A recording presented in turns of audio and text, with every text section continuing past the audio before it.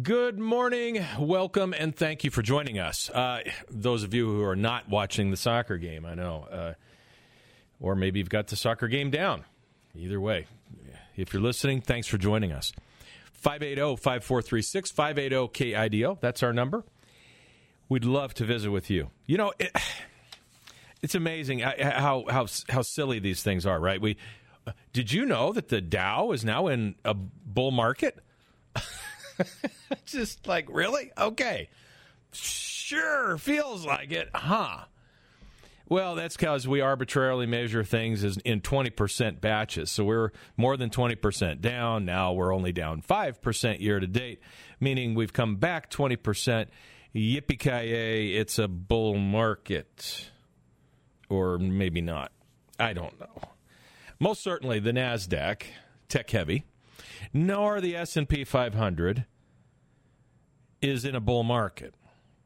Both are still off a lot.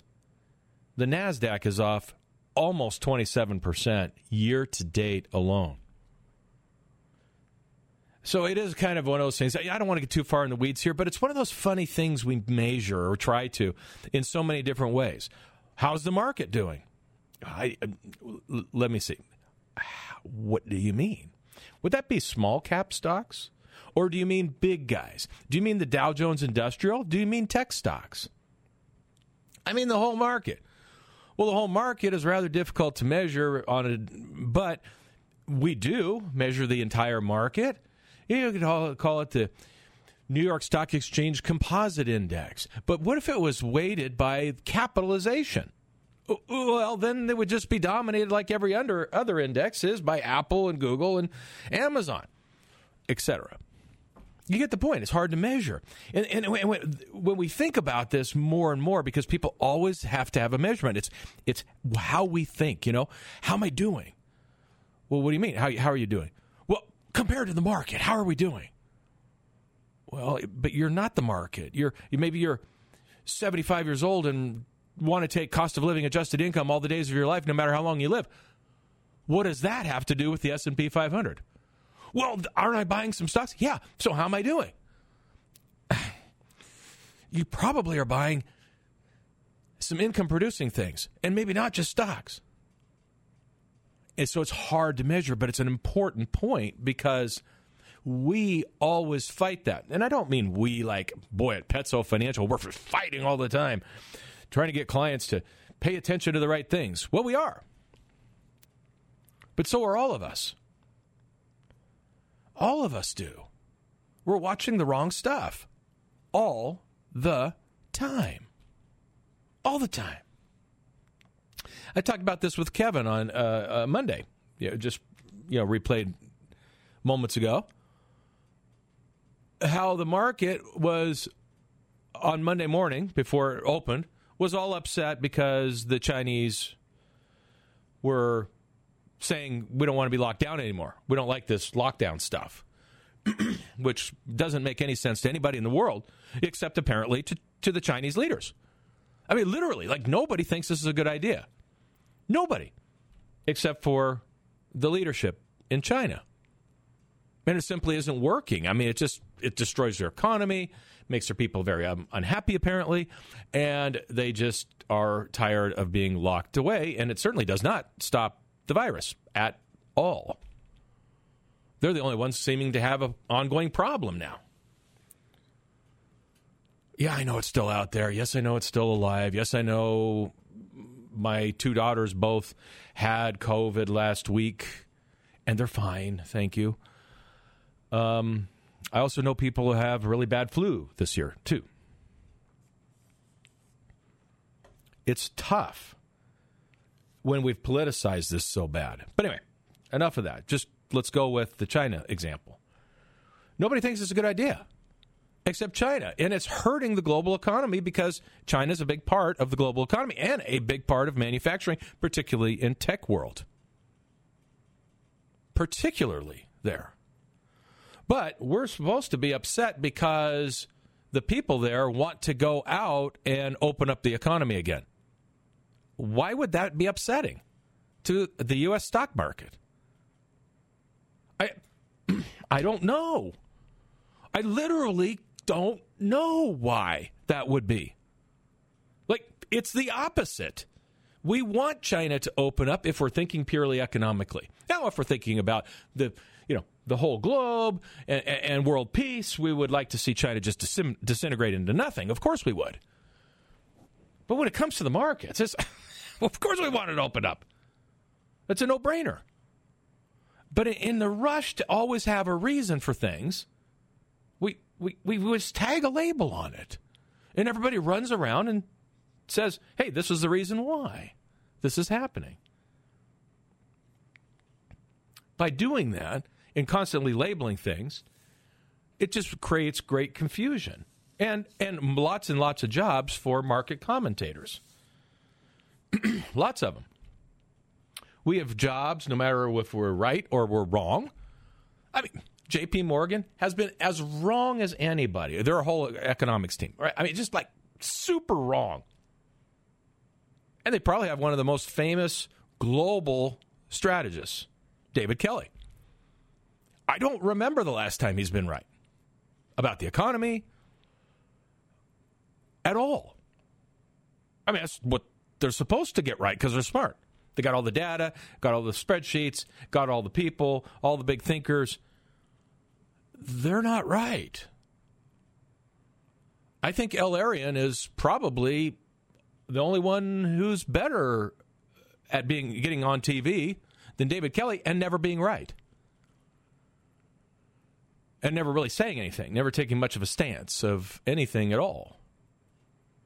It's interesting because we just parade people all the time and ask them what they think the market's going to do.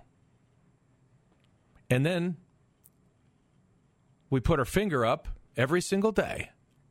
Why is the market doing this? Oh, it's because there's the people in China want to go back to work. Well, that's good, isn't it? Yeah, it is. It actually is. So we go around measuring things that don't make sense. We explain the market in ways that don't really make sense. Oil prices up, stock market down, oil prices up, stock market up. That's the reason why. But it's the opposite. I know, but that's okay. Got to know why. When the reality is, most of the time the market isn't doing anything because of some news item. I mean, the thing that we were all upset about lasted all week, and the U.S. stocks were up for the week. I mean, suddenly the reason why on Monday is not the reason on Tuesday or Wednesday or Thursday or Friday or even Monday afternoon, because it never was a reason. And we do this by again, if we're measuring incorrectly what our objective is, cost of living, adjusted income, all the days of our life, no matter how long I live, for example, versus the S&P 500 today, which is driven by giant non-dividend paying tech stocks or very low dividend paying tech stocks. Oh, okay. Well, what are we measuring? So it becomes, how am I doing, becomes really the question we all ought to be asking ourselves. How am I doing is really everything. How am I doing with what I've been given, the gifts I've been given, the talents that I've been given? How am I doing? Not how am I doing as a male human being relative to Jeffrey Dahmer? I'm doing really good. I'm like a rock star. I'm so good compared to Jeffrey Dahmer.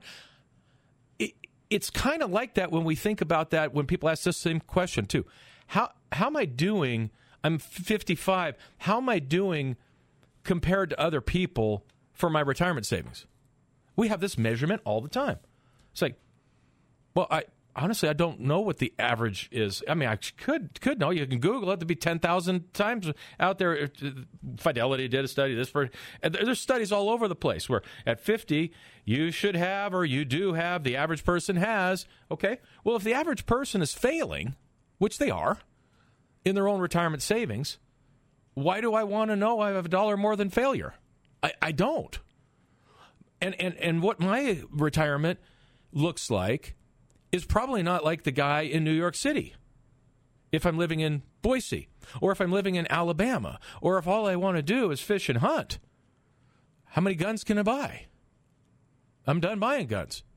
I'm going to need some ammo, but how many lures do I need? You see what I'm saying? Or if I want to travel the world, it's a different ballgame. So every person has an independent thing that they should be measuring. But we do it anyway.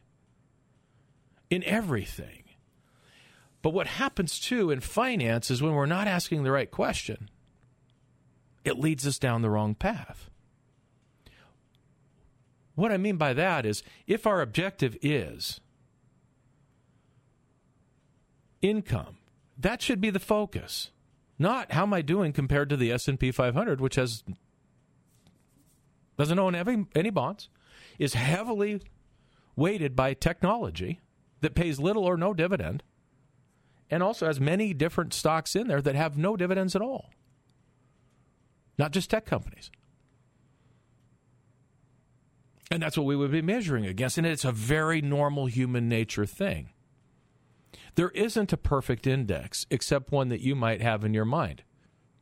How am I doing? I think I'm doing okay.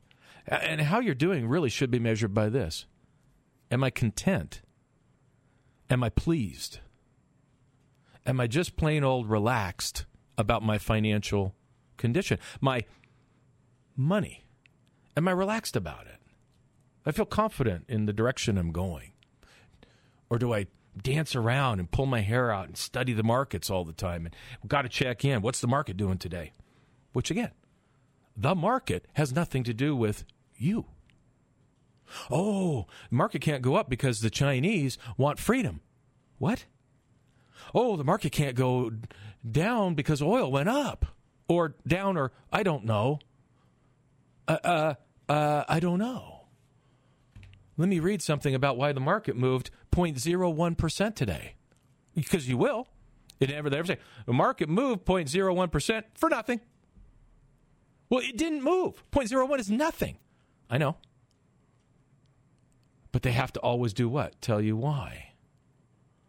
And we're, again, chasing after the why, the measurement, the how am I doing thing. Instead, how you're doing is very, very, very centered to you and what your objectives are, or should be. And in the second hour today, I'm going to continue to talk about some of the basics, 60-40 and all those other things that we all talked about and said, hey, they're not working anymore, and some say it's all blown up now and all that stuff. But interest rates have changed everything. Rising interest rates have changed a lot. And so it's time to come back to basics and rethink it. And rethink the whole thought process of what portfolios ought to be looking like. Because it's changing. It's changed a lot in the last 6 months. Yeah, I know the bank doesn't pay you any interest, but you know what? You can get 4% everywhere, including CDs, short-term CDs, all over. Money markets are at 3.8 now. Money markets. They're back. Do I think you ought to put your money in money markets? No, but it changes the mathematics of having all stocks now, doesn't it? So we're going to talk about that, and we're going to talk about it in the next few weeks. I got to take a quick break right now. Our number is 580-KIDO. Hello, welcome, and thank you for joining us. 580-5436-580-KIDO. It's Dave at PetsoFinancial.net. So, I think somebody sent me another email this week. I'll look at it over the big break here at the top of the hour coming up.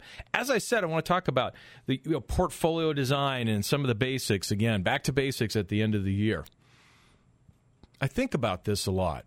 I really do. I spend a lot of time just pondering about why it is that sticking to basics seems so hard for us.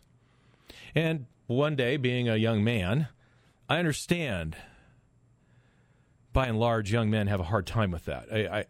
We kind of want to go our own way sometimes, right? It's not like Marlboro Man type stuff, but it's just we want to get rich quick. We want to, do all that stuff.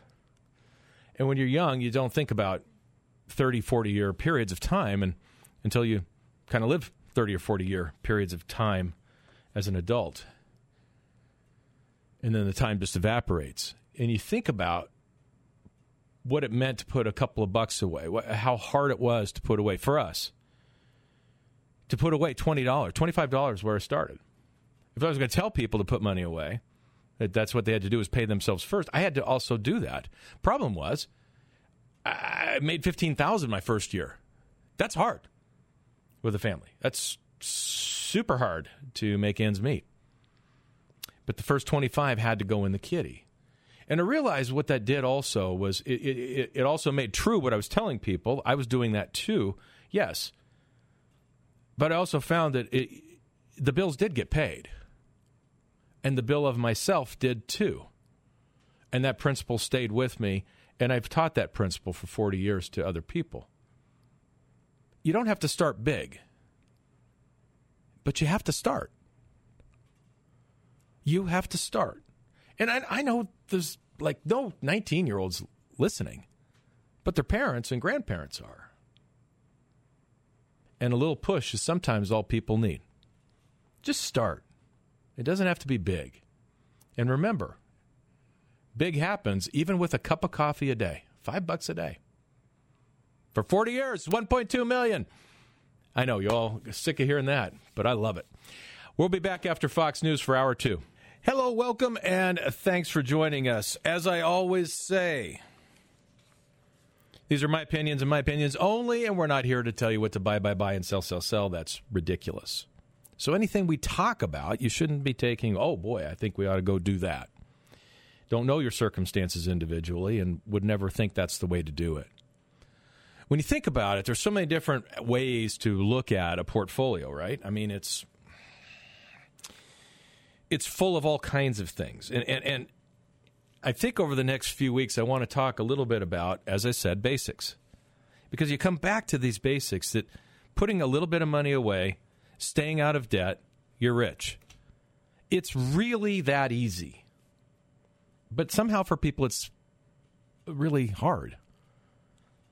No, I don't mean because they can't work and make enough money to put some money away. Not at all. It just seems hard. It's very unfortunate, but they don't teach markets anything about the free marketplace, capitalism, in school. I mean, it's like fundamentally one of the most important things you could teach, and we don't. It's so weird to me. So people come out of this, and they don't understand the miracle of compound interest. Oh, somebody shows them a chart, and, it goes to the moon. It's like, oh, yeah, that's cool. It's pretty cool. They don't even know that they could open up an account and put $5 a day away, and it would grow to over $1 million in 40 years, and they don't even know that. They don't even know how to do that at all. And nobody's showing them.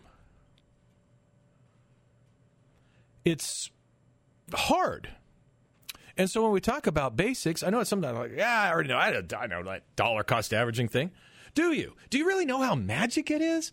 I mean, like magic. Have you just like been floored by how magic that is? That you are guaranteed to have an average price lower than the actual market over time? Like, that's magic. It's not like a thing. Yeah, do that dollar cost averaging thing. Do it. It's magic. It's so magic, right? Compound interest. Magic. It's incredible. Son, come here. I got to show you this chart. You just can't believe it. It's so unbelievable. We need to have that kind of enthusiasm because it is magic. It's so magic. So magic. And we talk about this. We thinking about stuff day to day, right? Like, what's the market doing now? What's the market doing today? The market's doing its thing today. Has nothing to do with what its thing is going to be the rest of your life. Well, I mean, should we change some things up? And that's what we're going to talk about the next few weeks. I mean, We've got opportunities now because interest rates are higher that we didn't have 6 months ago. Lots of them. I mean, amazing things. Where you couldn't own a bond for the last 10 years. Couldn't. Shouldn't. Guaranteed it wouldn't work. Not that interest rates we're predicting that interest rates were going to go up this fast. No, you didn't have to. Buying a 1.5% 10-year treasury, which was earning below the rate of inflation, was never going to work. But we cling to like it's a 60-40 portfolio and you have a 90% chance of success if you draw 4% cost of living adjusted out the rest of your life. No, you don't. Not when interest rates are 1.5% and you put 40% there. Your chances of success are zero. I don't care if you went to the University of Chicago Economics School. You're dumb. You can't be taught something new. That the conditions have changed. You are stuck. You never learn. Now, to me, that's a definition of dumb. Is I never will change my mind about anything, no matter what the conditions are. Oh, okay. But, I see. But you are a PhD. I would call that PhD in stupid. We all have to change. And the world is dynamic. Think about that. Imagine, like, somebody like Einstein, or better than that, Edison. Thomas Edison comes into the world with all of the available things. He says, no, I'm not going to use all this new stuff. No, computers. Give me a slide rule. Give me my old lab back. I'm just going to do it the old way. See what stuff I can come up with. No, never. No. Everybody changes in every field all the way. But when we get into the markets, so often people don't look at like what's right in front of them. Oh, if I put 40% of my portfolio in something earning less than the rate of inflation, how is that going to succeed? It won't. You're right. Period. Let's do something different. No, we can't do that because that would upset our Monte Carlo simulations. That would upset what I know to be true because remember, I am a PhD economist from the University of Chicago. I run J.P. Morgan's, Goldman Sachs, fill in the blank, global strategist. This is the way we do it. And they did for all this time. Now, get this. I am at the Schwab conference, right? Whatever, 3 weeks ago, a month ago, whatever it was. No, it's a month ago. And here is what they're saying. The 60-40 model is broken. And I go, I'm one of those guys. I'm in the front row. So I put my hand up when it's question and answer time. Yeah, it seems to me like, and I really would like to get your feedback on this, and I'm not just making a statement here. It seems to me like the 60-40 was broken. And, of course, it hasn't worked at all this year because bonds have been crushed as much as stocks. But in the process of crushing those bonds, interest rates are much higher. It seems to me that the 60-40 was broken for 10 years, and now we maybe want to reassess what is going on forward. Guess what? Oh, yeah, rates are higher and, yada, yada. 3 giant, brilliant brains. None of them. They're stuck on it's broken because it's just had a really bad year. They were never stuck that it was broken because it can't work, because rates were too low. Never.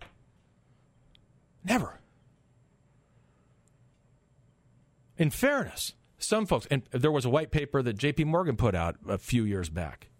Not 10 years by any stretch, but a couple years ago. The 60-40 model is broken. About time. Of course it was. You can't put money away in something that's going to lose to inflation every year. Simply can't. So we have the circumstance where things are changing, and we'll dive into this more and more and more in the weeks ahead. But we now have even cash-like things, U.S. government floating rate, mortgages that trade every single day. So they have daily liquidity, 4.25%. Whoa. And I just said a mouthful. You may be going, I don't even know what he just said. It's okay. Just understand this. If rates go higher, you just get paid more. Not like a fixed bond. Money markets, so 3.8. 3.8 today. But people are holding money in their cash at the bank earning zero. Well, I like that FDIC insurance. Better than the U.S. government? Okay. I think it's the same people but okay. You know what you know. What's your CD rate? 4 and up now for 1 year and less. I don't know why anybody would do that if you have daily liquidity that's actually yielding as much, but okay. I'm not here to argue. I'm here to say things have changed. Things have changed. And I was also saying, same reason you can't do annuities right now. Not fixed annuities. Can't do them. They have a long tail. They're still stuck with portfolio durations and low interest rates on them. These insurance companies are. But that's not true in the ever-present market, the right now market, where with volatility and higher interest rates, hedges. Well, what is a hedge? Well, if the market goes down, maybe 10% or 20%, whatever number you want to pick, you don't lose. What? Yeah. Isn't that cool? Couldn't do that a year ago. You could do it, but you'd give up so much upside, just like the BS on the equity index annuities. Yeah, you can, no market risk, you get all the upside. Yep, sure, pal. Yep, you do. You don't. But what you're giving up now is very little. Why? Because interest rates are higher and there's volatility. People can do hedges that they couldn't do a year ago. So the world's changing. And so when we get back to this, and I'm not saying you go to a 60-40 portfolio. No, I'm not saying that you go right to that. But what I am saying is we need to reassess because, as you've heard me say, for the last 10 years, you can't own bonds. You can't own bonds in a zero interest rate environment. You can't. So you don't. Or you have to have floating rates. You have to do all those things that are going to finally give you some higher rate. Or you own junk bonds, which did fine. But that's equity-like. That's stock-like. Things are changing. And that's the exciting part. So thinking back to the basics, owning some bonds, owning some stocks, having dividends coming in, it really works. It always did. But we went through a period where you couldn't own fixed income of any kind. That period is ending. So we reassess. We don't get stuck. Oh, I only like stocks. That's it. Yeah, I do like stocks better than everything else. They've always performed better than everything else. But bonds have a part in a portfolio if you have shorter time frames.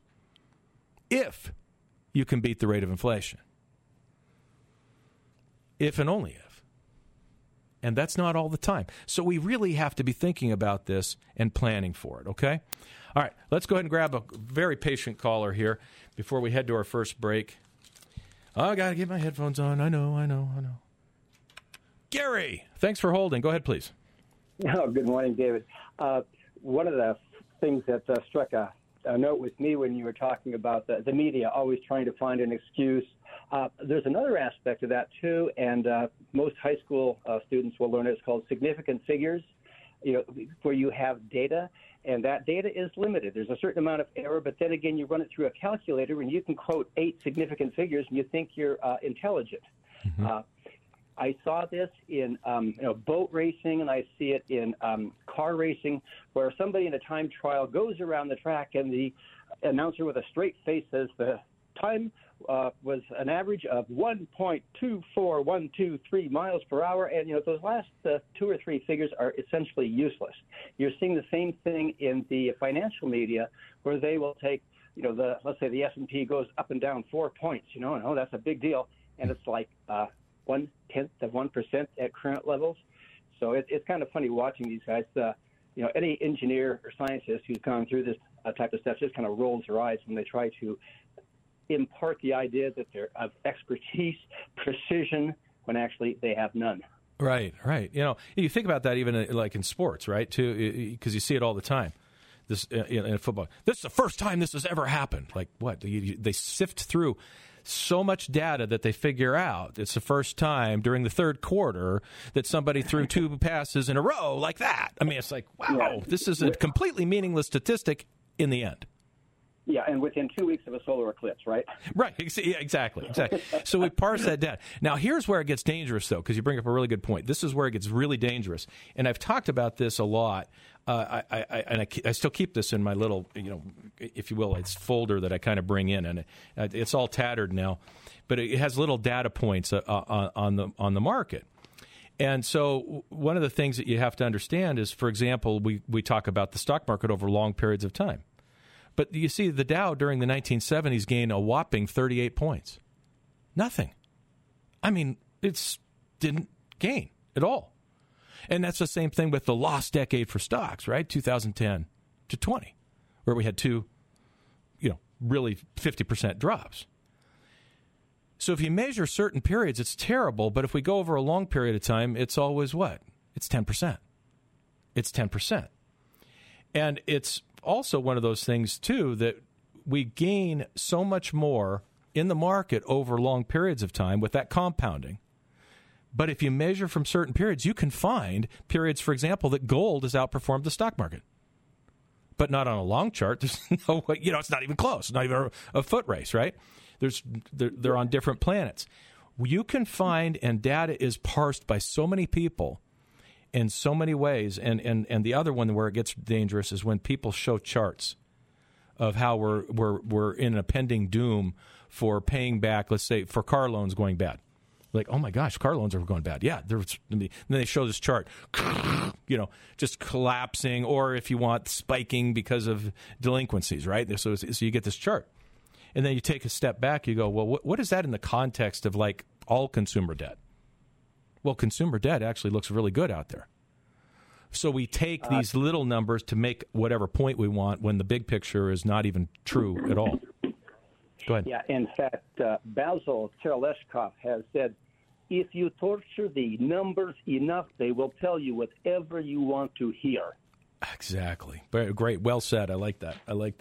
Yes, that's true. Who is the economist that you quoted? When the facts change, I change my mind. What do you do? Oh. Was that Keynes? Was that Maynard Keynes? I don't know. Hang on. I'll see if I'll tell you what. When we come back out, I'll see if I can find that. I may have it in my treasure trove of stuff here. Okay. Gary, thanks for the call. Appreciate you participating today. Our number is 580-5436, 580-KIDO. And it's also Dave at PetsoFinancial.net. We'll be right back. Hello, welcome, and thank you for joining us. 580-5436, 580-KIDO. Okay, so there's argument of who actually said that. Is possibly the economist Paul Samuelson. It could have been Keynes. It might even have been because it was quoted. This is what I thought. I thought it was a politician, Winston Churchill. So it has been said by many and probably will be repeated by many more as the years go by because it is true. We need to be able to change our minds. We need to be able to change our minds. We have to. We can't be stuck or afraid to say, do you know what? It was a bad idea to shut down the Keystone Pipeline. Let's open it up. World has changed. And you'd be a hero. So, oh, well, no, I wouldn't be heroic to the greenies on this side of the aisle. Well, yeah, it would. You couple that with continued money thrown at your green projects. It's not one or the other. It's both. We had a brilliant... we haven't got it cleaned up yet for YouTube, so it'll be there probably next week. Cleaned up, I mean, because it's well over an hour. So we're going to tighten it up a little bit. But nobody left the call. It was just too good. Jim Murchie is his name. And he is just understands energy and the way I've never met anybody like him. I learn something every time I listen to him, and I've listened to him over and over for years. As he talks about energy and the production and the facts of it, in fact, this was wonderful too, because it's like my sweet wife was listening, and this is not just her, multiple comments about this. It's like, at first I thought he was like a super liberal, but by the end I couldn't tell. I couldn't tell at all. And I was like, yeah, that's exactly right. You don't know, because he's agnostic about that. It's not, well, the right's policies are good, the left's are bad, and it's not, none of that. It's just like, this is the facts. This is what works, what doesn't work. These are the facts of where we are. Breaks it down into this in many different ways, okay? But one of the facts of it is this. No matter what you do, it's going to be somewhere around 2035 before we start using less oil in the world. Period. You just can't, even if we run these charts at what nobody's example would be of how many electric cars we can create. Nobody's example of what the grid could handle. You still are going to have globally X number of trucks, X number of cars on the road. Even if we have a run rate of new cars and trucks running on electricity that nobody believes is even remotely possible, we still don't peak till 2035. We are going to continue to need energy, period. This is not green versus not. And it's a really important thing for all of us to think about. Not making this a political thing. Let's make it a human thing. We got to be able to change our minds about things. And I think that's just a classic example. I mean, okay, everybody uses Bill Clinton. He turned around and pivoted in the middle because he thought, well, I kind of dig being president. I'm done. If I don't get along, if I don't change my mind, that raising taxes and regulations is just not where American people want to be, because they just swept the house for the first time in 40 years. I think I'll pivot.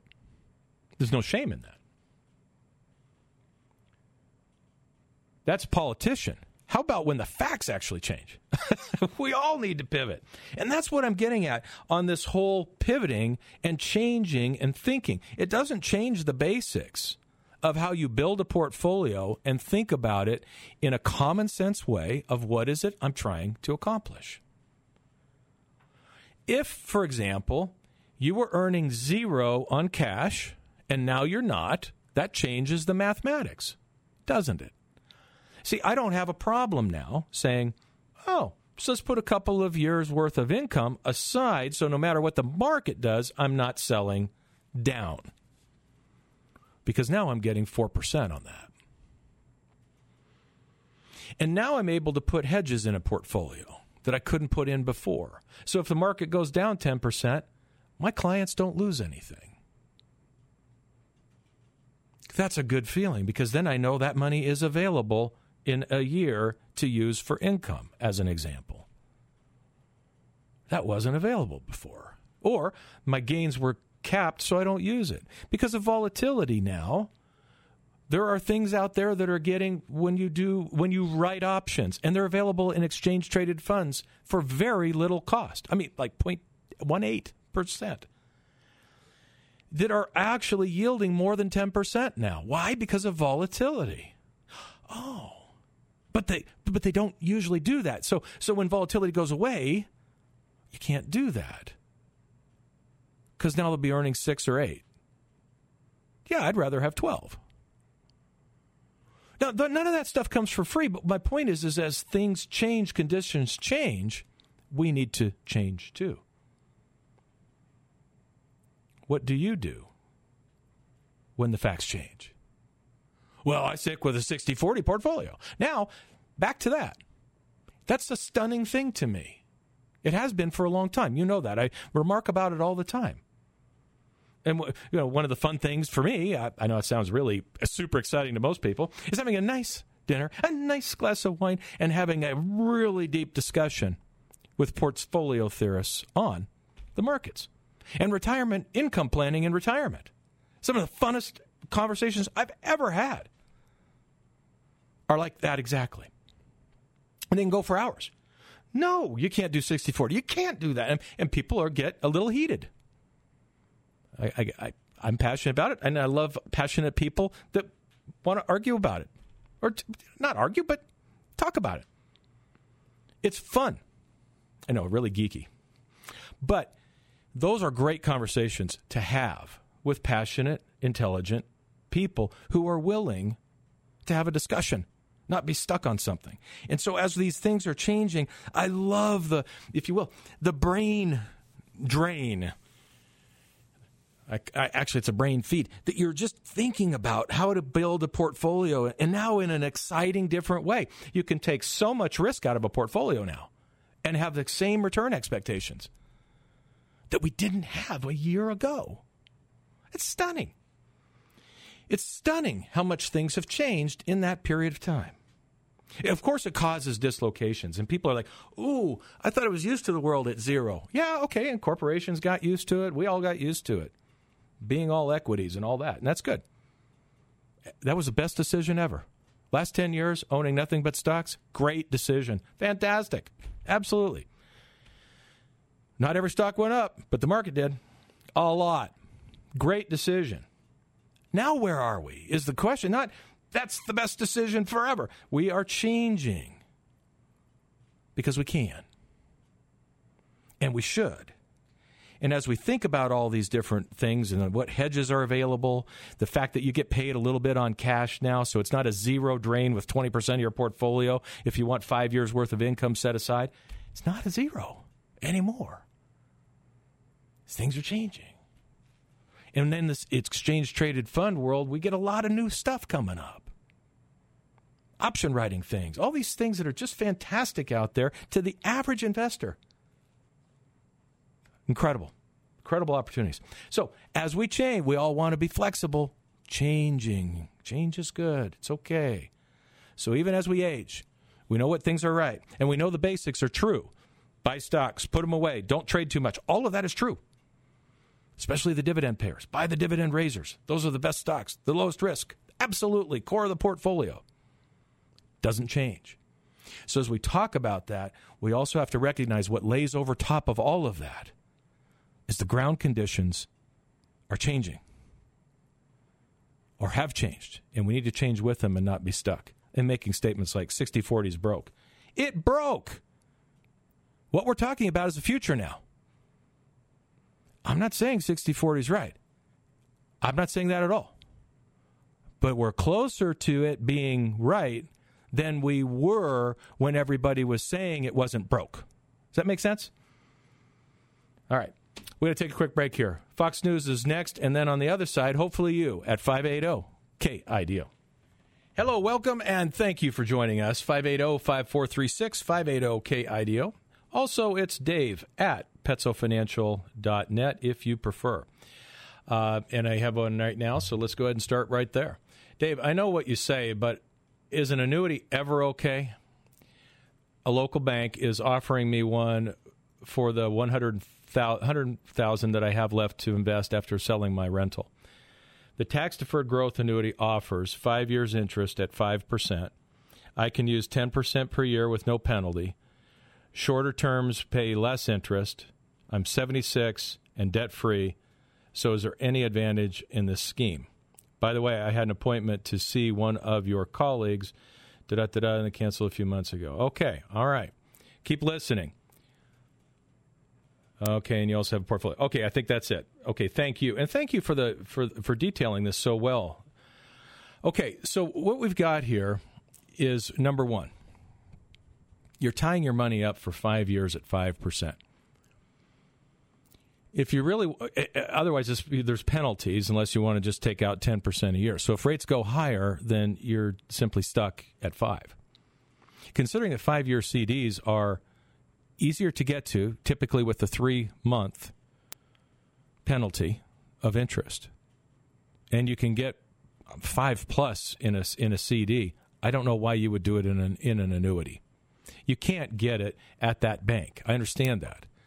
but you sure can out there. And I saw that you said you had an E-Trade account. They also would have CDs as well as the ones we have with Schwab. Now, again, I'm not saying you should do that because this is only one snippet of saying, oh, go get a CD instead of the annuity. I want you to have the liquidity to move. I don't think it's an all or none. So if you want to build a portfolio, you build a portfolio. You can have $10,000 in this and $15,000 in that and put some in a mutual fund for growth. Altogether, it depends on what your needs are. It's not a one-product solution in my mind. It's building a portfolio. So I'm not saying you should not have a CD, not have any in an annuity. I don't think you should have any in an annuity right now. I'm really glad you brought this up. Because of the duration these insurance companies have, they are not offering as higher rates and won't as the markets will. So stay with the markets, meaning CDs, if that's what you want. You're going to get higher rates, and you have more flexibility with them.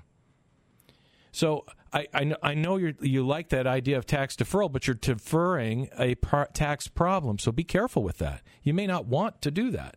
You may really want to go ahead and pay some taxes now at a low bracket instead of building it up so you have a really high taxable gain in the long run. Maybe you want to take some income out now. These are discussions you should be having, not, I have a product, the perfect solution over here is this annuity. It is not.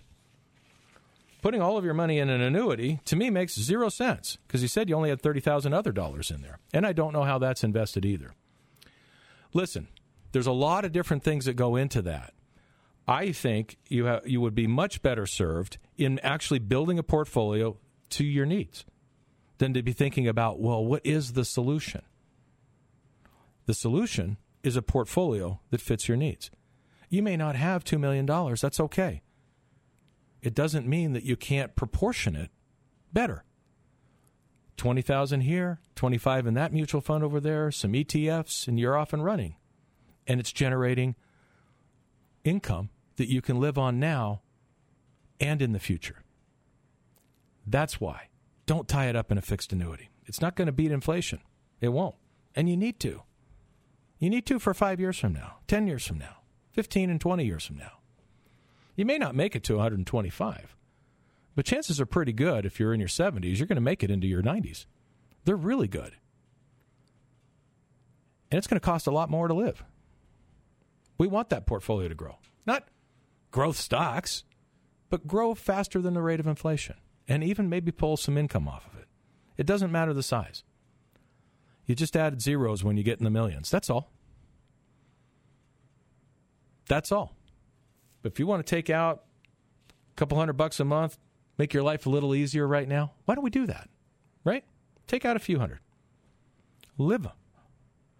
And it's still growing to keep up with inflation. So that when you need another $100 to live the same, you can do it.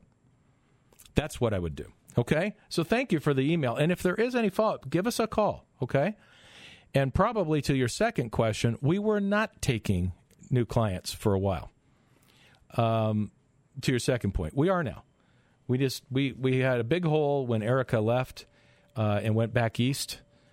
She was, working with a lot of folks, and we just felt like it was most important to not take on new clients, but to service the existing ones we had. So we did for a while. But we've got Mike up and running now and doing a great job. So, it just took time to fill that gap. So there you go. All right, and our number here is 580-5436, 580-KIDO. It's Dave at PetsoFinancial.net. Back to, before we take our break here, you know what? I'm gonna keep this for our final segment, okay? Because there is something else that I wanted to talk about here. It's not just to make fun of this. It's an important point of what we see in our world, and I think we're hitting that tipping point of absurdity. And that is this whole FTX thing, okay? Sam Bankman-Fried or whatever, holier than thou, doesn't really want to make any money, but he loves, creating Ponzi schemes for you. He doesn't really want money, he just wants to be able to give it away. And he gave the money away, at least politically, to the correct people. So the press isn't shellacking him. They're really not. This week, the New York Times had a symposium with Sorkin, who is CNBC's main guy, wrote a best-selling book. He's a superhuman liberal on CNBC business channel. And he's the one, Andrew Sorkin, is holding the conference. I can't understand why they have this criminal on, but they do. And all these woker than woke people in the audience from New York, holy people, super smart, are all laughing and enjoying Mr. Sam Bankman-Fried from the Bahamas and the billions of dollars that he wiped out of other people's money. And I couldn't help but notice and think, are you kidding me? This is the New York Times. I know they're a total hack fraud of a newspaper.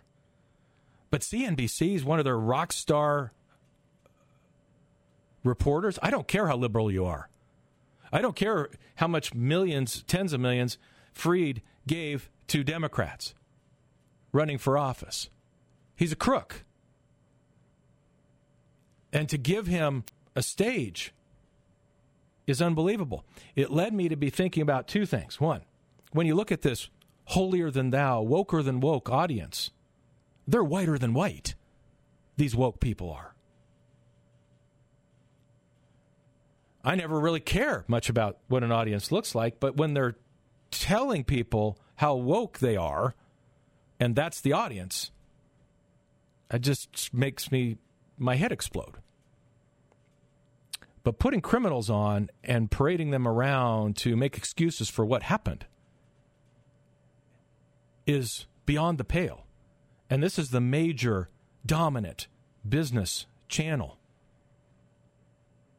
This has got to be the peak of cover-up. So I think also that there's a potential here that the SEC, the head of the SEC,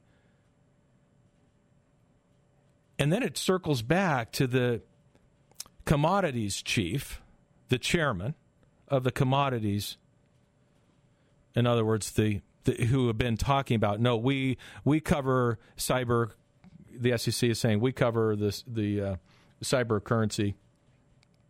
The CFTC, commodities, has been saying that they are.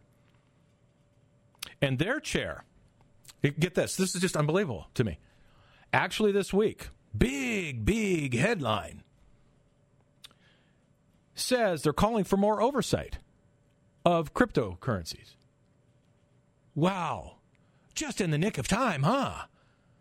That's like we're calling for lower speed limits right after, or putting a stop sign here, after 100,000 people have died. We're calling for more regulation on this intersection. Really? Not after one death, after hundreds of thousands. This is unbelievable. The lack of oversight is to the point of these are the right people giving the right donations. It smells of corruption. It reeks of corruption. I think that as we get into more and more of these things, this wokeness, ESG, all the other things out there, that if you're saying the right things, it's all good. That it's peaking because it reeks. It just is terrible, been terrible oversight by terrible people. And it now is coming out in the public, and they just can't cover this up. So I do think we're at a tipping point where we're going to see some more regulation of clowns like this and people actually thinking they can cover up this nonsense. It's just not possible. It's too much money. It's too much money to cover up. It's too terrible a job by the regulators to cover that up. All right, when we come back, we're going to finish up with some more of the 60-40 and hopefully taking your calls or your emails. Dave at PetzelFinancial.net, 580-KIDO. We'll be right back. Hello, welcome, and thank you again for joining us. Hey, any comments? We'd love to hear from you. It's great. And again, look for on our YouTube channel, I mention this periodically. We've got a lot of other YouTubes on there, but we had this great Zoom meeting. We'll get it, like I said, we're going to try to get it tightened up without losing the core of his presentation. We're just going to try to probably to only get 10 minutes off. I think it's what I'm trying to get at is so worth. That's just my opinion. I mean, I'm telling you that everybody who watched this thought it was the best unbiased information they've ever had. Nothing even close to understanding as well. In fact, I've had people come back and say, I got to tell me when that's on there because I want to watch it again. I felt the same way the first time and the second time I listened to him because it is unfiltered. It is different. People have their own bias. I do too. And so does he. But he just consumes you, overwhelms you with just the facts of what's going on. It's fantastic. So look for it out there on YouTube. You can get to that information on our website. We also have podcasts as well. And we would love to have your commentary as well. So shoot us an email. What do you want to talk about? All right, again, back to basics a little bit here as we conclude today's lessons on the markets. And unfortunately, I will just let you know that the United States did lose to the Netherlands. So it's over. Don't even have to look for it. Hopefully, I didn't just become a spoiler that you're running around, but I don't know how you're going to have gotten away with not knowing that by the end of today, if you were waiting for it tonight. Now, when the market goes down by 25% or more, and it did, this is what the market does over the following 1 year, 3 year, and 5 year, and 10 year.